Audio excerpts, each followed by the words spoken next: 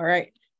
Okay, so the first question in the interview is, what is your name and your pronouns, and where are you from? My name's Yamily Pardio, and my pronouns are she, they. I'm from Mérida, Yucatan, Mexico, but I grew up in 2001 onward in the San Gabriel Valley in California.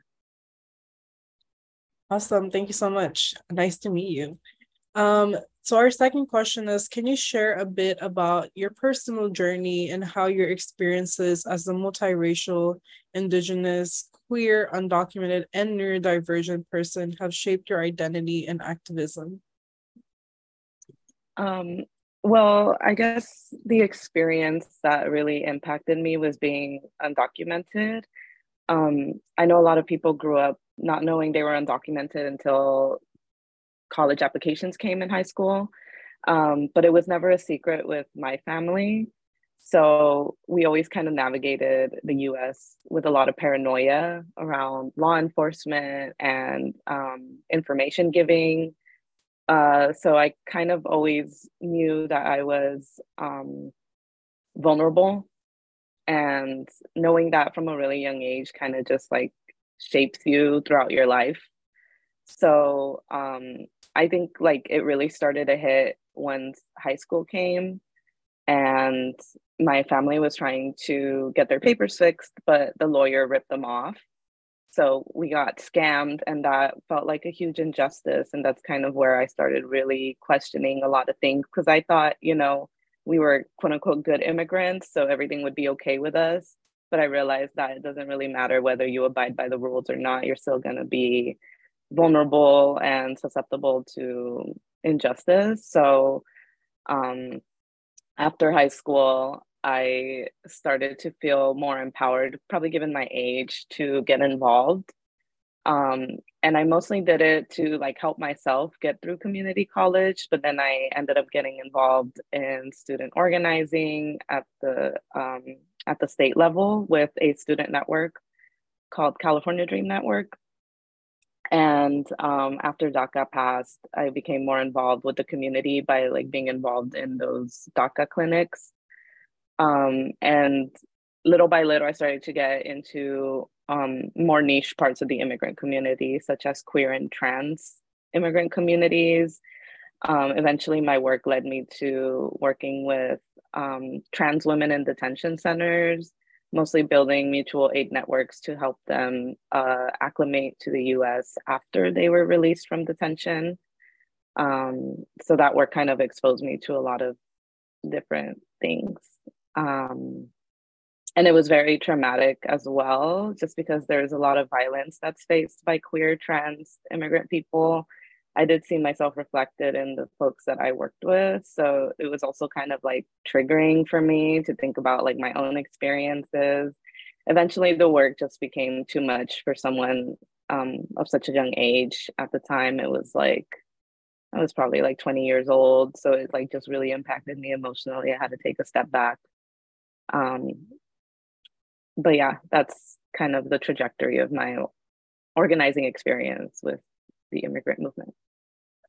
Thank you so much. Thank you for sharing that. And I'm so sorry about the lawyer like ripping off your family. That's so wrong. So wrong. Thank you so much for sharing that. So our next question is like, how do you navigate and embrace the intersectionality of your identities?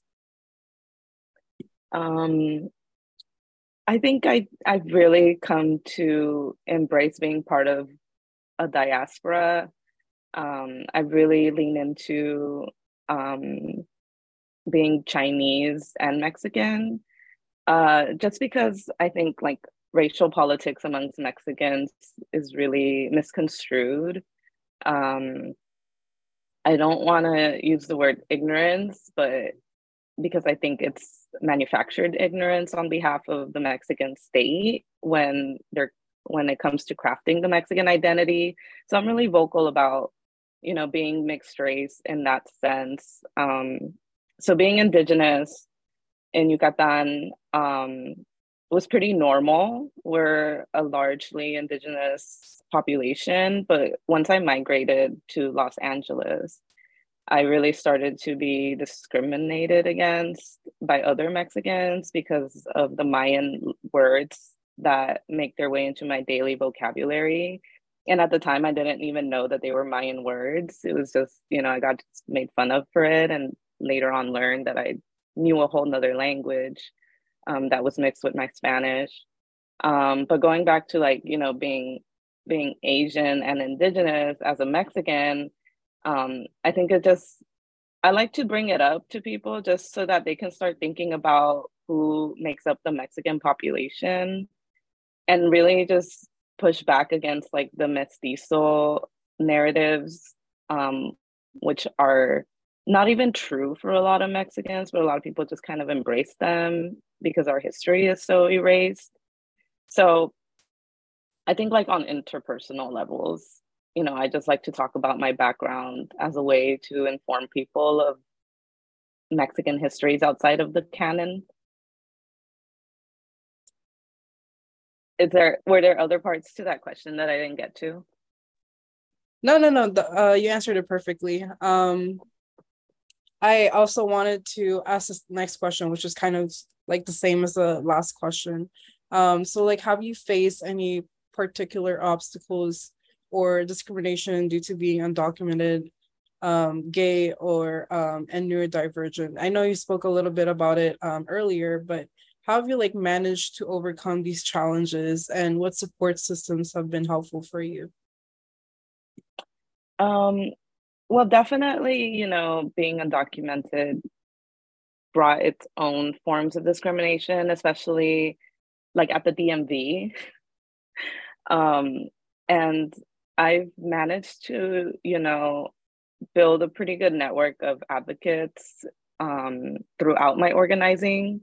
So I've really leaned into the community that I've built to help me navigate some like bureaucratic systems that discriminate against me for my immigration status. So for example, I've had a friend who's at the time was older than me and just more like professional come with me to the DMV to be my advocate. So that's, leaning into folks that I know that are just better equipped to navigate these systems than I am has been really helpful. Also, like, just building community with other queer folks who are also undocumented was really helpful.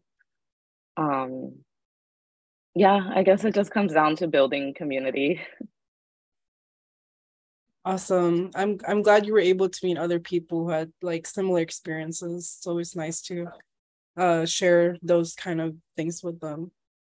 How do you foster? I can also add. Yeah, go ahead.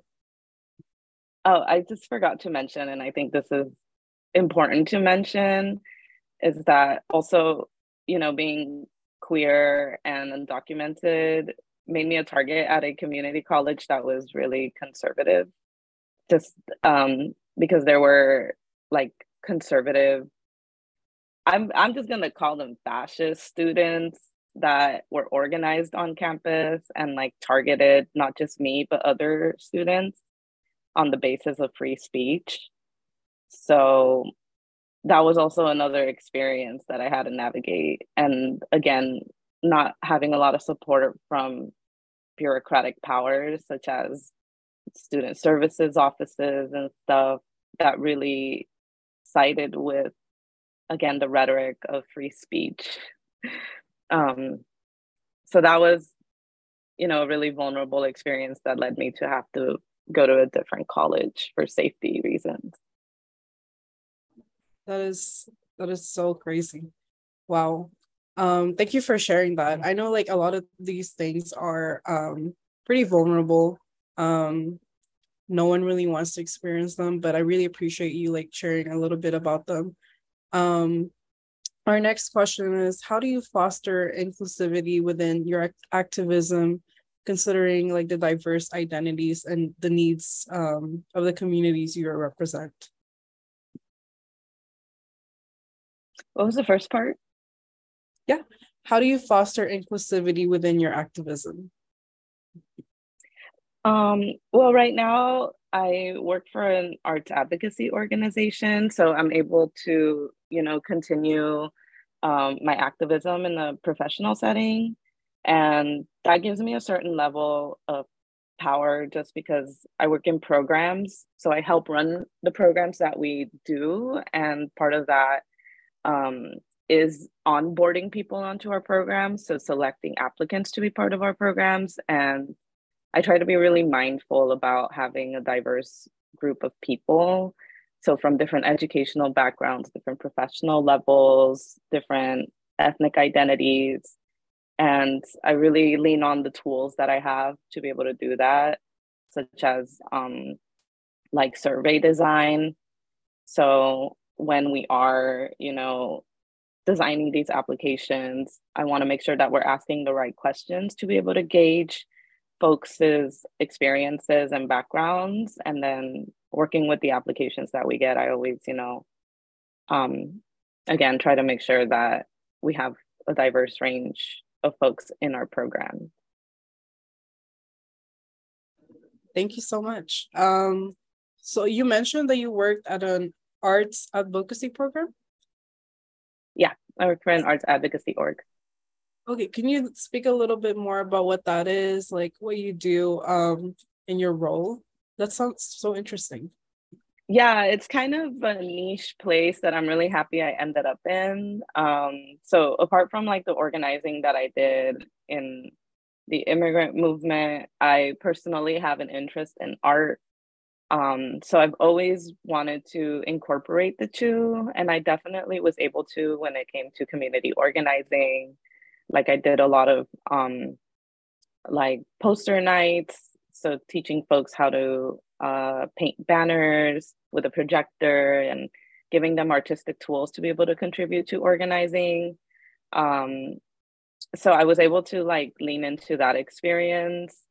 And also I've had experience working in museums. So I went back to school in 2021, and I was working as an educator at a museum at the time, and it was a part-time job, so I needed another part-time job. And I was looking at internships, and I found this organization that seemed to cross all of my interests, arts and advocacy. So I applied to a student organizing internship that they had, and the organization saw me as a perfect fit. I joined them as an intern, later got promoted into a program associate position where I work under the director of programming. And what essentially we do is we try to tap into arts industry workers. So this is not just artists, but also like arts admin folks. So folks who do the administrative side of arts organizations, to really like build some power there. And in the program side, we do leadership development. So we have different leadership development programs that pretty much teach advocacy skills to these folks. And the point is so that we can be able to like, tap into that network when it comes to asking for support on certain legislative measures that support the arts, especially after the pandemic really hit the arts industry economically. We're really trying to get the state to invest in the arts, because our biggest data point as an organization is that Los Angeles County generates the most revenue through its arts industries out of any county in the country, but is ranked number 259 in government support for the arts. So there's a major discrepancy there with being, again, the county that generates the most revenue through the arts, but is number 259 in support for the arts. So we're really, really, wanting the county to start investing more in its arts organizations. That's where our advocacy is focused on. Thank you. I've never heard anything like that before, so I really wanted to ask more about that. But thank you for sharing. Yeah, Um, the org is called Arts for LA. Arts for LA. Okay, let me write that out. So it's like, is art like one of your passions that you really love to kind of like use as your I don't know, strength, and also when it comes to like advocating for the things that you're passionate about, is art like one of your forms of expression? Definitely. I've always been artistically inclined, and I come from a family of artists. My mom's a dancer. Her father, my grandfather, is an established musician in Yucatan. Of he's a requintista for bolero groups. Oh, So okay. um, and I think he like teaches now or something. Um, and I've always been artistically inclined, not through music and dance necessarily, but through visual art.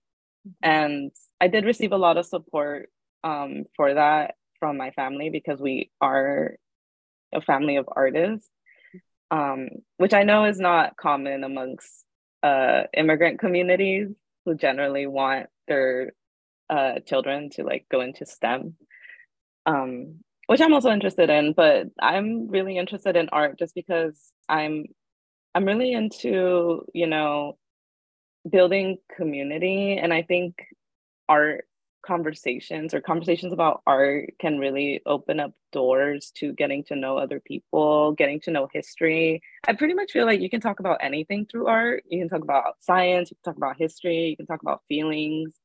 Um, and throughout my experience in art, I've been able to facilitate conversations and see how they benefit folks in that sense. So I really, think that it's a powerful tool to humanize us, to get us to be empathetic to each other, which I think is the essence of fighting against injustices faced by oppressed communities.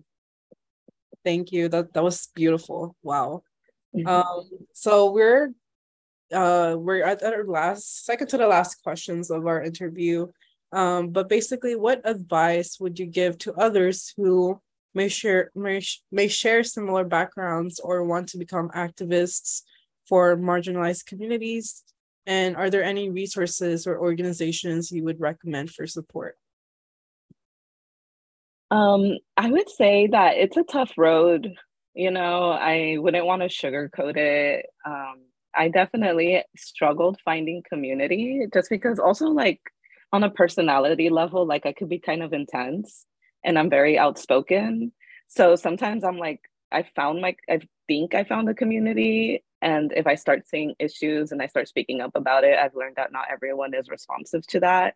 So it took a lot of trial and error for me to actually find my group of people. And I would say I'm still working on it just because we're evolving, people are evolving. So community is not a static thing. And sometimes it will be very hard to find community, especially if you are someone with all these intersecting identities that may be overlooked by other communities, of identities that you pertain to. For example, being undocumented. I learned like a while ago. So when I was younger and I was first starting school, so this was like 2012, college, a lot of the undocumented folks had this American dream type politic, very assimilationist, very anti-Black. And, I pertain to that community, but they have their problems. So again, I faced um I faced some setbacks there where like I'm like, cool, I met folks who like, want to support me, but it's like, oops, they're like problematic. I bring it up to them. They are resistant or they're not. Bridges are burned. The fire that burned the bridges lights the way type thing.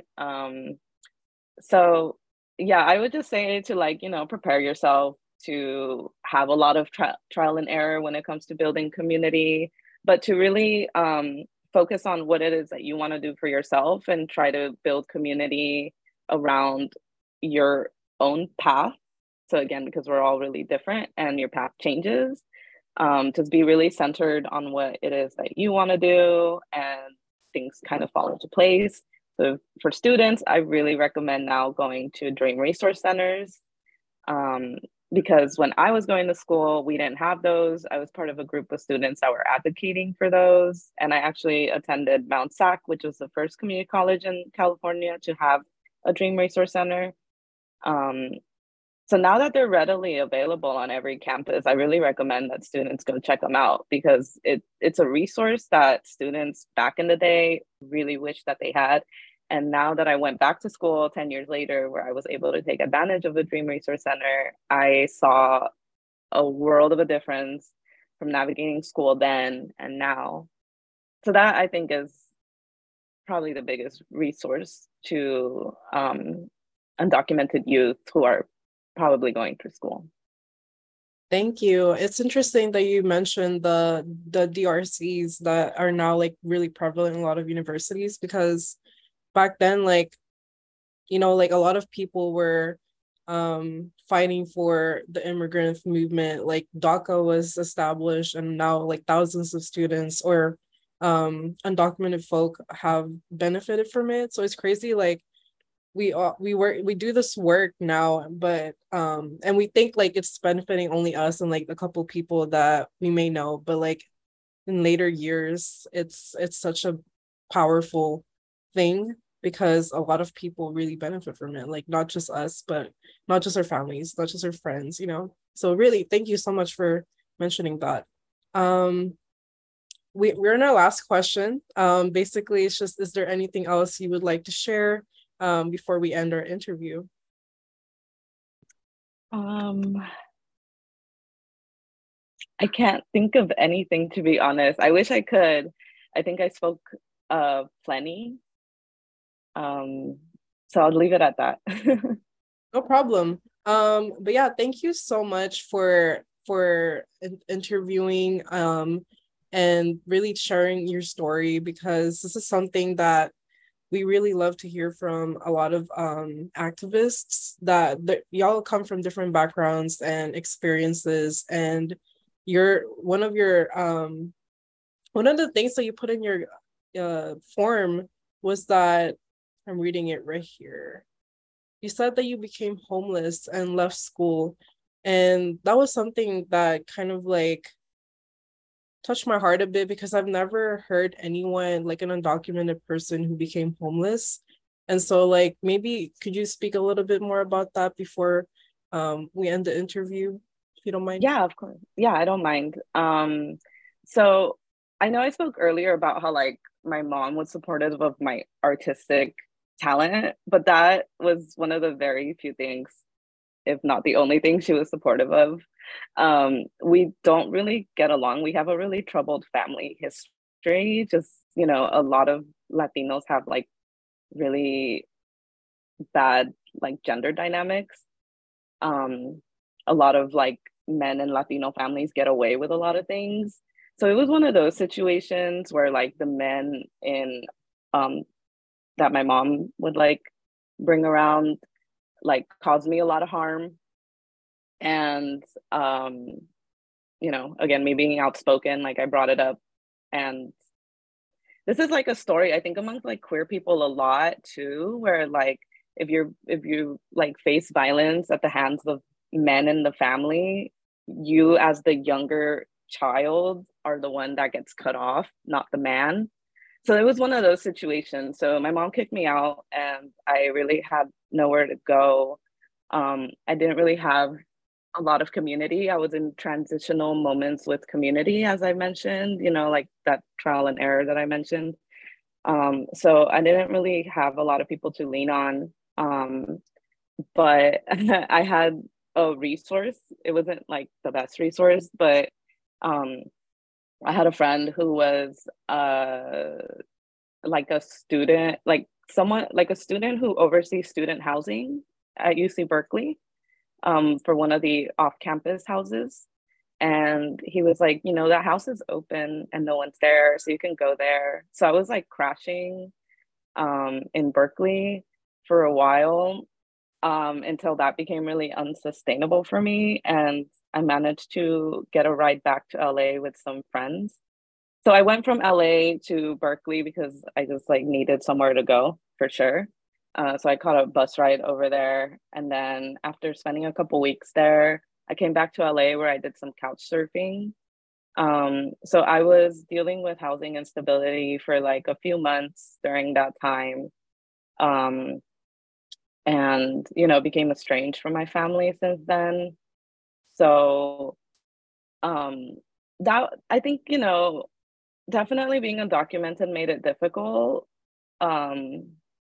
just because it was tied into work, you know, like trying to find work as someone who was dealing with housing insecurity and an expired DACA card. Like the resources were very slim for me. But I actually was able to build community along the way. So while I was, you know, like people were the few people that I had to help me during that time, again, by telling me that I can go crash at student housing in Berkeley, or like giving me a couch to stay on in LA, they started to look into things for me, and started to, you know, be like, oh, I'm looking for a room for you or something. So I met a lot of people along the way. Also crashing at other people's houses, you get to meet their guests. So slowly but surely, I started to like build community there, and it became a lot less strenuous for me mentally. Also, I actually felt kind of relieved to like be away from like my toxic home, even though I was like dealing with housing instability. But yeah, I don't really know what more I could say about it, but just share that part of my life and how it connects to, you know, building community, and just like, you know, some like people having empathy for your situation and wanting to help, and building connections in that way. Yeah, that was perfect. Thank you so much for sharing. But yeah, so I think we're at the end of our interview. But yeah, thank you so much again for agreeing to do this with me, and thank you so much for being flexible. I felt so bad having to reschedule the interview. I was speaking to my supervisor. She was like, "Yeah, we'd have to like see if she can reschedule." Just because we had an important meeting. But yeah, thank you so much. And I hope to see you in LA on August 11th if you're able to. I'll be presenting my workshop, and then two of my other fellows will also be doing their workshop. So like we'll have like your interview incorporated into the facilitation guidebook in some way. Not sure yet, but there is another thing that we will do from your interview. So we'll be putting the audio recording in Spotify, so you can hear your own voice, share it with like your family and friends, you know. But yeah, so that's a little feature that we're also doing. But yeah, do you have any questions before we end? I don't, but I really appreciate you reaching out, and having this interview with me. I hope it's helpful. No, of course it is. Yes. Thank you so much for sharing your story. I so honored to be able to be the one to hear it. Yeah. Well, I appreciate it so much. I'll see you in LA in August. And yeah, you have a nice day. Thank you. Keep in Thank you. touch. Yes. Bye. Bye.